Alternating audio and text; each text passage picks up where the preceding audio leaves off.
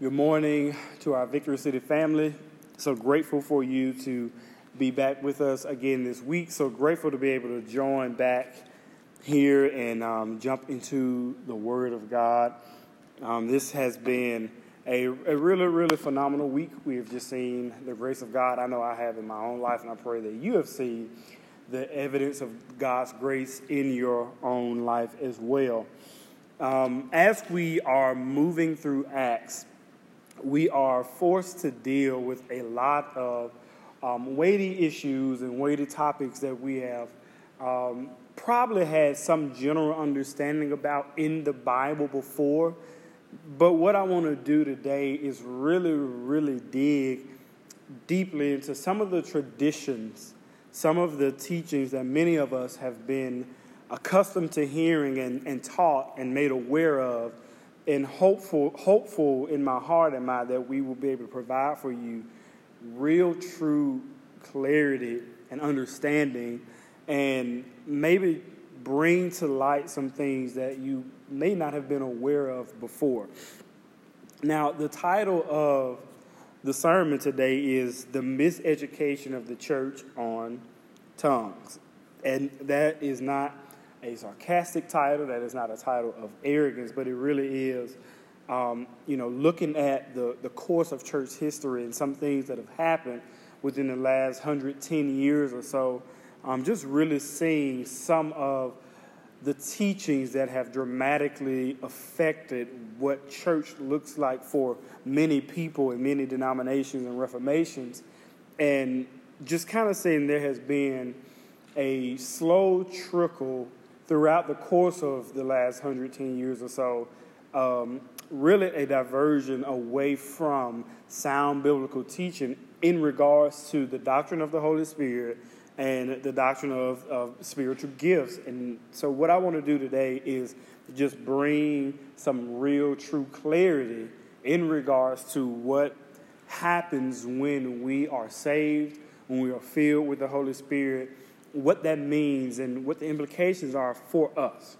So this will be a very different kind of feel to this sermon, but that's just so we can unpack all these different things that have been taught, and we want to do so with grace, we want to do so with mercy, we want to do so with love, so that if there are people who may have been subject to some of these teachings, that they will be able to hear with love and grace as well.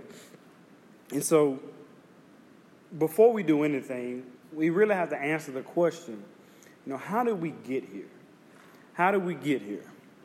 Like I said, we have all, in some fashion, way or another, experienced the Pentecostal and charismatic movement that teaches on speaking in tongues. And before we begin, again, please let me preface this by saying we have many members of this local church, Victory City, Birmingham, that come from varying backgrounds and have different experiences. And what we want to do is be sensitive to everyone. We want to say what we say today in a way that people do have an opportunity to grow, to think, and to reason through what they believe. So more than this sermon being just a condemnation of the Pentecostal and charismatic movement, it is really in defense of what I think the Bible has shown us that it is taught all along. So how did we get here? That's the question. How did we get here? In 1906, there was a man by the name of William J. Seymour who was a pastor, and he led a revival, a famous revival known as the Azusa Street Revival, which happened, obviously, on Azusa Street. And that revival lasted from 1906 until 1915. Prior to this, he had actually been rather infamous for his teaching about the Holy Spirit, and it was largely rejected by local pastors. And that teaching was that there was a latter baptism in the Holy Spirit that would come to all of us who seek it out. Now, the most essential part of Seymour's teaching was that speaking in tongues was the experiential evidence of the indwelling of the Holy Spirit. That means that the evidence that you have been saved and I'm making that distinction for a reason, that you've been saved and filled with the Holy Spirit was that you spoke in tongues. But there was one major issue with Seymour's theology, and other local pastors took issue with that as well. The big issue is that he always failed to display the very thing he preached about. So the evidence of the Holy Spirit, of which was he, as he said, speaking in tongues, he never displayed that at any of his churches.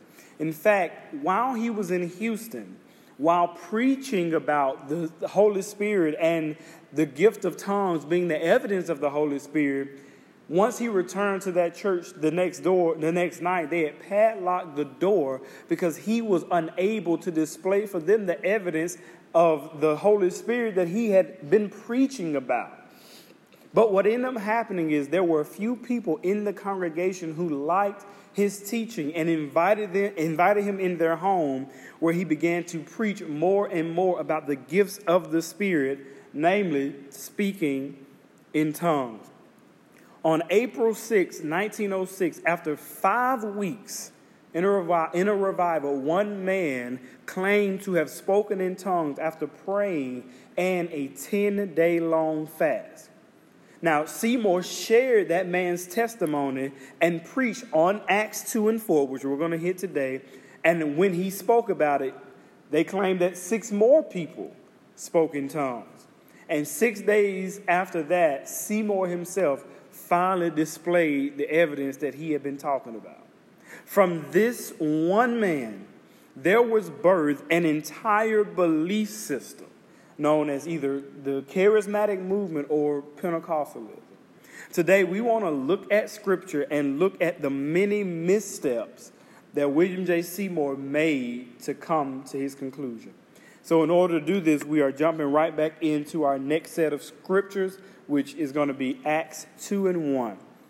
When the day of Pentecost arrived, they were all together in one place, and suddenly there came from heaven a sound like a mighty rushing wind, and it filled the entire house where they were sitting. And divided tongues as of fire appeared to them and rested on each of them. And they were all filled with the Holy Spirit and began to speak in other tongues as the Spirit gave them utterance. Now there were dwelling in Jerusalem Jews, devout men from every nation under heaven. And at this sound the multitude came together, and they were bewildered, because each one was hearing them speak in his own language. And they were amazed and astonished, saying, "Are not all these who are speaking Galileans? And how is it that we hear, each of us, in his own native language?" Let's pray. Father God, we thank you for the word. God, we ask you to give us clarity, to give us humility, to give us grace, and to give us mercy. God, to open our spiritual eyes, open our spiritual ears so that we can receive what the Word of God has been telling us the whole time. That is what we ask in your name. Amen.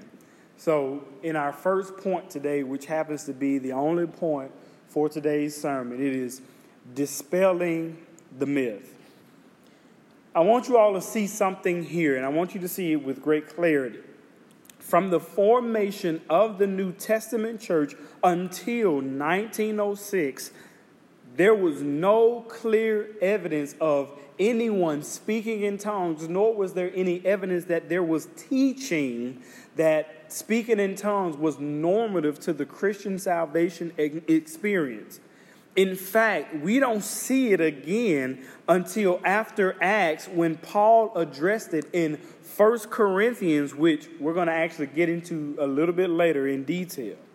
How is it that if speaking in tongues is in fact a gift of the Spirit, or as some say, the evidence of the Holy Spirit, that we went almost 2,000 years with him being inoperable in this way? If this is the case, how did Seymour so grossly misinterpret this scripture? Before I say that, let me say this. Seymour falls in a familiar category that many preachers fall when they're making their best attempts at interpreting the text. I by no means think that this was an intentional misinterpretation on the part of Seymour, but I think that he fell victim to a bad translation and a lack of education. Let's understand our context here. Pentecost for the New Testament Christian is what Passover was for the Old Testament Jews. If we understand that Passover was a one-time, unrepeatable event that demonstrated the goodness of God, the Jews who also understood this did not try to go around and recreate the Passover because they knew that that was what God did for those specific people in that specific time. Even when they gathered and celebrated Passover, it was not so that God would do what he had done before in that one-time event. It was to celebrate the fact that God had done that in the first place. The main thing that we have to emphasize here is that the language that we have must be understood in its original context. And until 1906, everybody understood this about the Bible and did not try to recreate what had happened at Pentecost. When Luke writes, divided tongues appeared as of fire, he is not trying to overemphasize the experiential evidence here, but rather he's trying to explain what they all saw. He says that they were all filled with the Holy Spirit and began to speak in other tongues as the Spirit gave them utterance. This is where many people have gotten very thrown off. They have combined these two different experiences as one continuous event that completes the salvation process, but that cannot be the case here. And it cannot be the case that we are told this in order to recreate it over and over again every time we gather in church. But that isn't even the case in the Bible. Let's look at a few occasions where people are saved in the book of Acts, but there is no evidence of them speaking in tongues. Acts 4:4. But many of those who had heard the word believed, and the number of men came to be about 5,000. Acts 8:12. But when they believed Philip as he preached good news about the kingdom of God in the name of Jesus Christ, they were baptized, both men and women. Acts 11:21. And the hand of the Lord was with them, and a great number of them who believed turned to the Lord. Acts 13:12. Then the proconsul believed when he saw what had occurred, for he was astonished at the teaching of the Lord. Acts 14:1. Now at Iconium they entered together into the Jewish synagogue and spoke in such a way that a great number of them, both Jews and Greeks, believed. Here we have that there are 5 different occasions and even more where people are saved in Acts after the coming of the Holy Spirit, and not a single instance of speaking in tongues occurs. If tongues are the evidence or the validation of salvation, then wouldn't they be mentioned here? Of course they would. But they are noticeably absent. Now, some of you may have wheels turning, and are there other occasions where people believed and spoke in tongues? Yes. And of course, I have the perfect example of those in Scripture, but we also have the explanation of why those happen as well. In Acts 10, in Acts 19, and possibly, though it's not mentioned, in Acts 8. In Acts 10, there is a distinct difference in who is present in that scripture than who is present in Acts 2. In Acts 2, these are all Jews who have come from all different nations, of all different tongues and languages, who all descended in one place to celebrate Pentecost. Now, the likely case is that they had heard and responded to the teaching of John the Baptist, which was teaching of a baptism of repentance. While you remember, Jesus taught them of a baptism in the Holy Spirit that was coming after he left. Remember, he says, the Comforter will come, but unless I go, he will not come. So he spoke about a baptism in the Holy Spirit by which we would see see the indwelling of the Holy Spirit in all of us. These men would have been greatly anticipating, having heard the teaching of Jesus, the coming of Holy Spirit. Now, that is who received, but this had not happened for the Gentiles yet. This was exclusively an event that had been reserved for those Jews that descended that day in Pentecost, and they spoke in tongues as the evidence that the apostles were indeed one sent from God and that the Holy Spirit had come.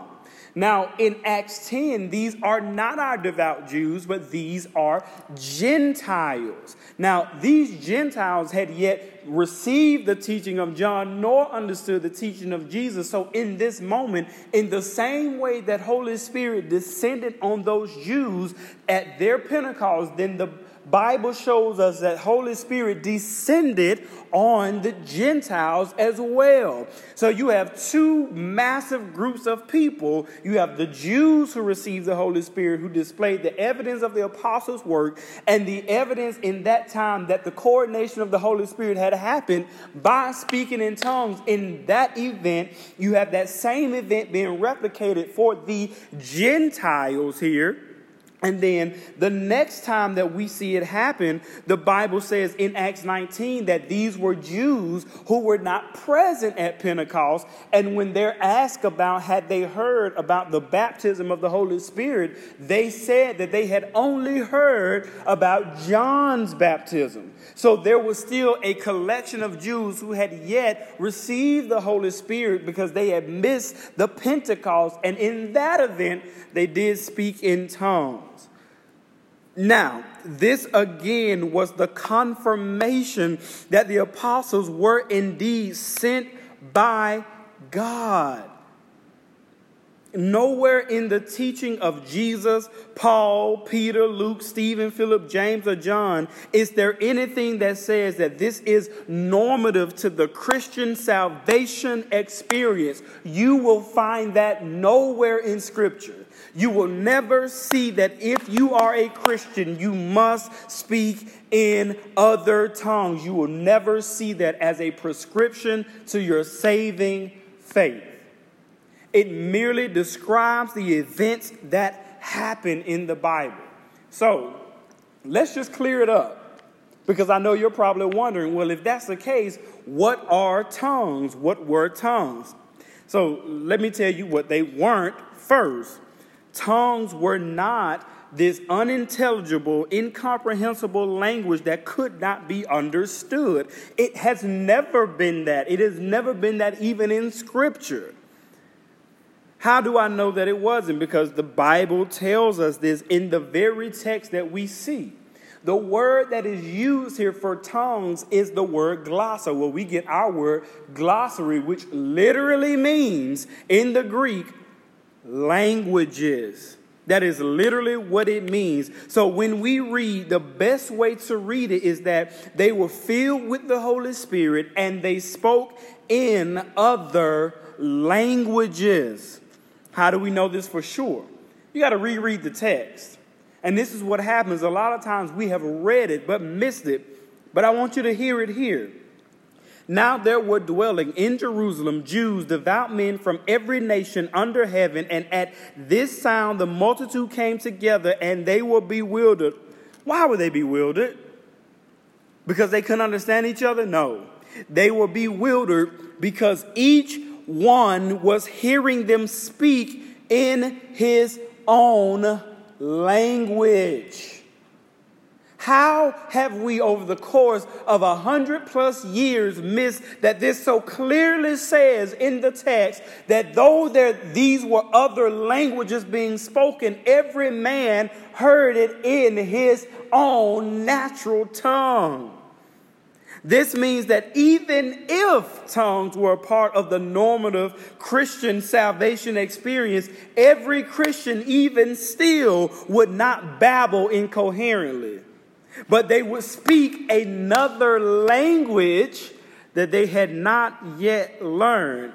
In fact, Paul condemns the very act of speaking in incoherent babble. Let's look at 1 Corinthians 14, just so you know I'm not making it up. Now, brothers, 1 Corinthians 14 and 6. If I had come to you speaking in tongues, in languages, how will I benefit you unless I bring you some revelation or knowledge or prophecy or teaching?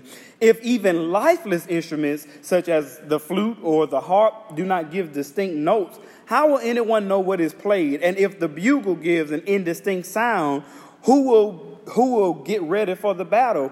So with yourselves, if with your tongue you utter speech that is not intelligible, how will anyone know what is said? For you will be speaking into the air. 1 Corinthians 14:14. For if I pray in a tongue, my spirit prays, but my mind is what? Unfruitful. What am I to do? I will pray with my spirit, but I will pray with my mind also. I will sing praise with my spirit, but I will sing with my mind also. Otherwise, if you give thanks with your spirit, how can anyone in the position of an outsider say amen to your thanksgiving when he does not know what you are saying? Last one in 1 Corinthians 14. If therefore the whole church comes together and all speak in tongues, and outsiders or unbelievers enter, will they not say that you are out of your minds? If you have an issue with this, take it up with Paul. Don't take it up with Brandon, because I am reading from the biblical text. Paul here, who many have erroneously associated with the teaching of tongues, actually says here, do not do the very thing that many people are attempting to do. In fact, he goes so far to say that if you are making this a habit, then you are not even doing this with your mind. And the big problem is that many people find themselves overcome by some spiritual experience that they lose all sense of their rationality. Paul says if you are praying with your spirit in a way that it makes you lose your mind, it is unfruitful. That is the direct correlation that he was making with people who were babbling incoherently when they were gathering together in the Corinthian church. Now, he does not say that they are not Christians. Let me make that distinction clear. But he does say later on that they need to come up to the more weighty things in their theology, in their doctrine, and this is light. Don't waste time over something so minuscule. We have weightier things in our doctrine that we have to attend to. When you do anything in the spirit, we have to do it with both our mind and our spirit engaged. You can't be so spiritual that your mind disengages from what you are doing. And that's what Paul is saying. You cannot divorce these things. You cannot separate these things. So he says that speaking unintelligible language is unproductive, it is counterintuitive, it is empty, and it is confusing for people who do not believe. In other words, Paul said this: do not do it. That is literally what he's saying here. The miraculous thing that people have missed is that when they all spoke, it came in a language that they had not yet learned. And that was to the glory of God, because each person who heard, regardless of their language, heard it in their own language. This was the confirmation that the Holy Spirit was indeed sent by Jesus through his apostles. But when Holy Spirit came, there was no need to recreate this with every single conversion experience. Even now, there are people who believe that though they are saved, this is why I made that distinction earlier, though they are saved, they are not filled with the Spirit because they're waiting on the Holy Spirit to come fill them and speak in tongues. And we are robbing them of the joy and the assurance of knowing that they have been filled with the Holy Spirit in the moment that their salvation takes place.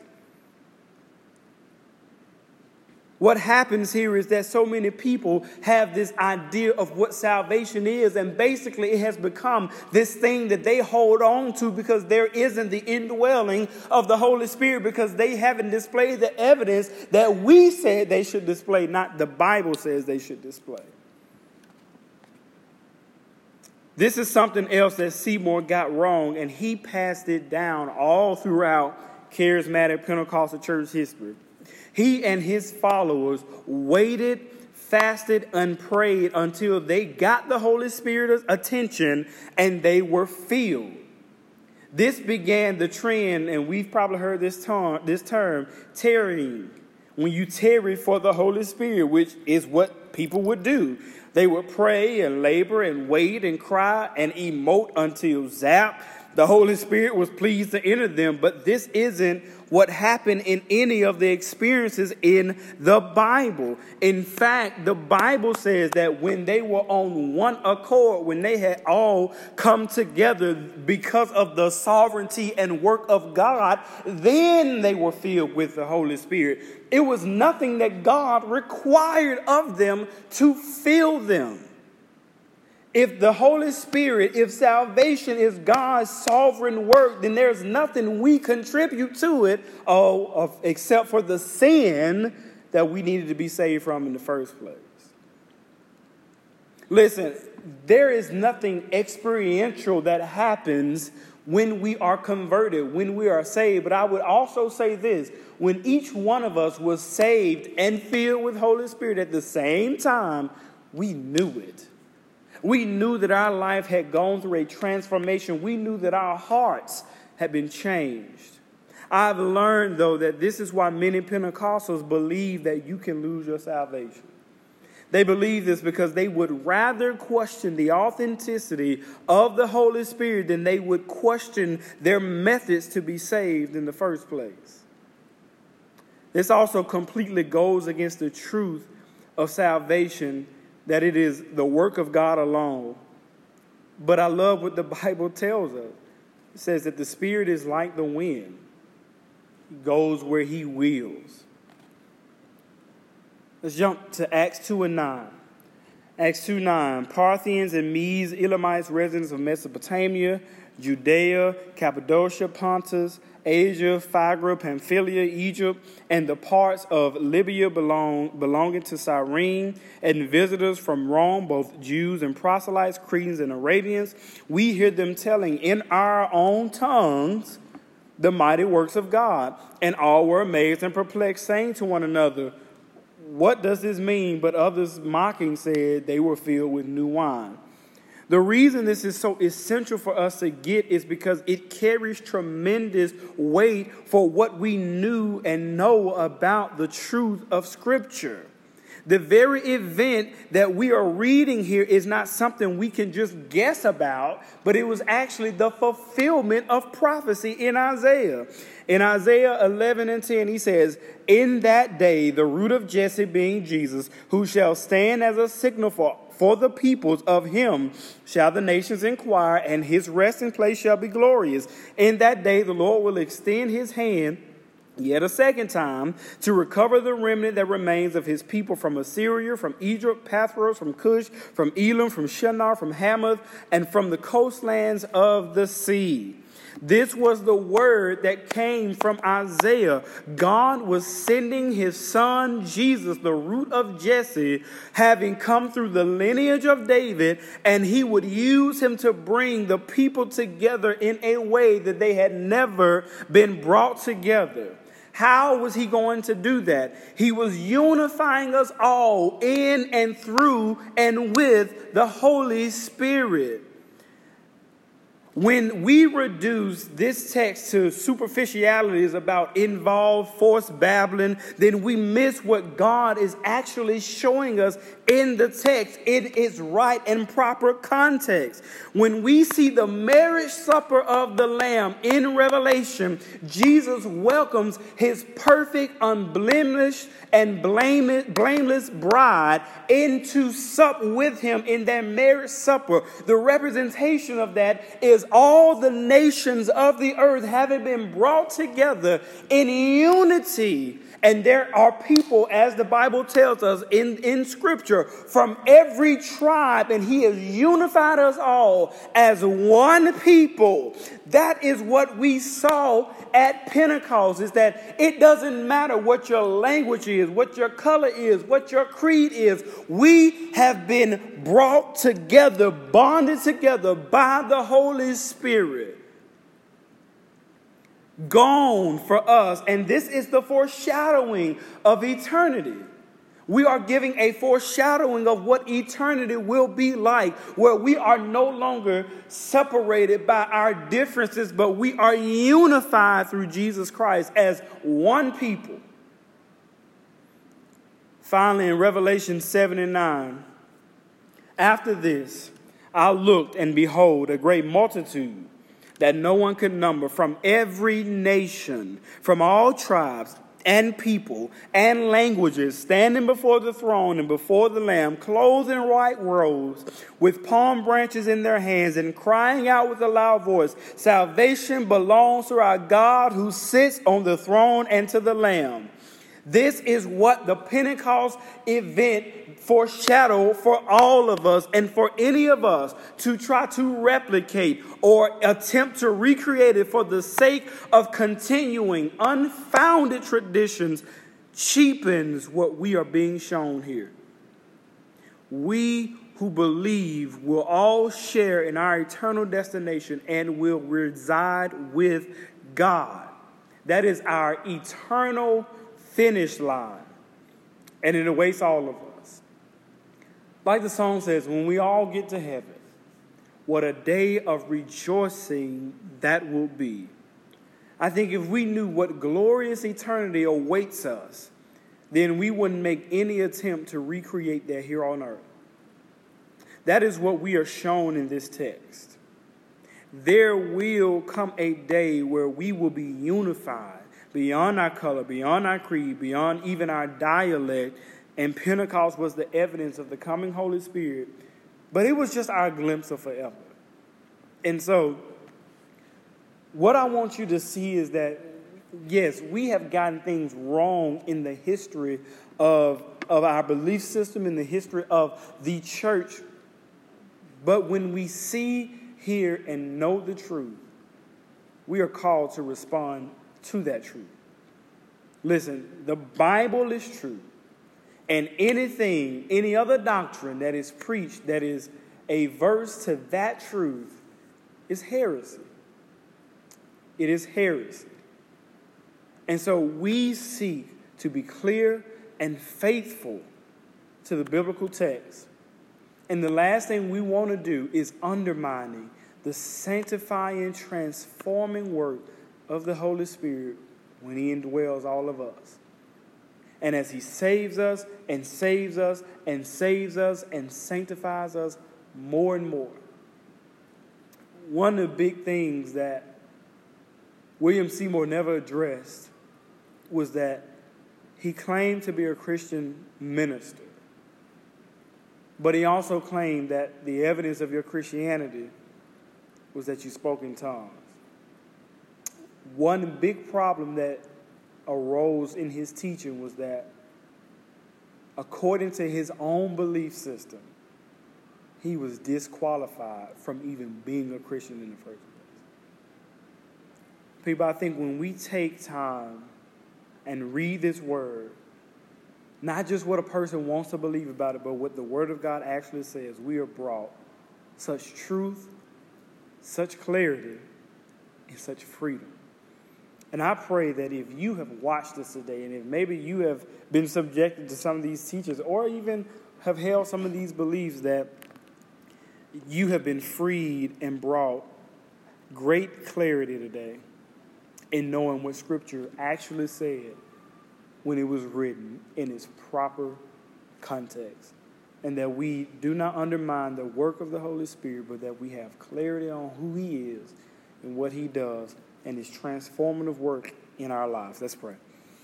Father God, we thank you for the word. God, we thank you for giving us so much insight on the Holy Spirit, what that means for us, what that means for the people we witness to, God.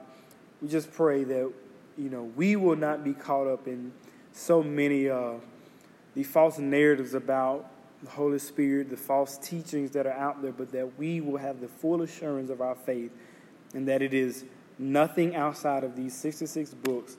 We do not exceed what is written in the book.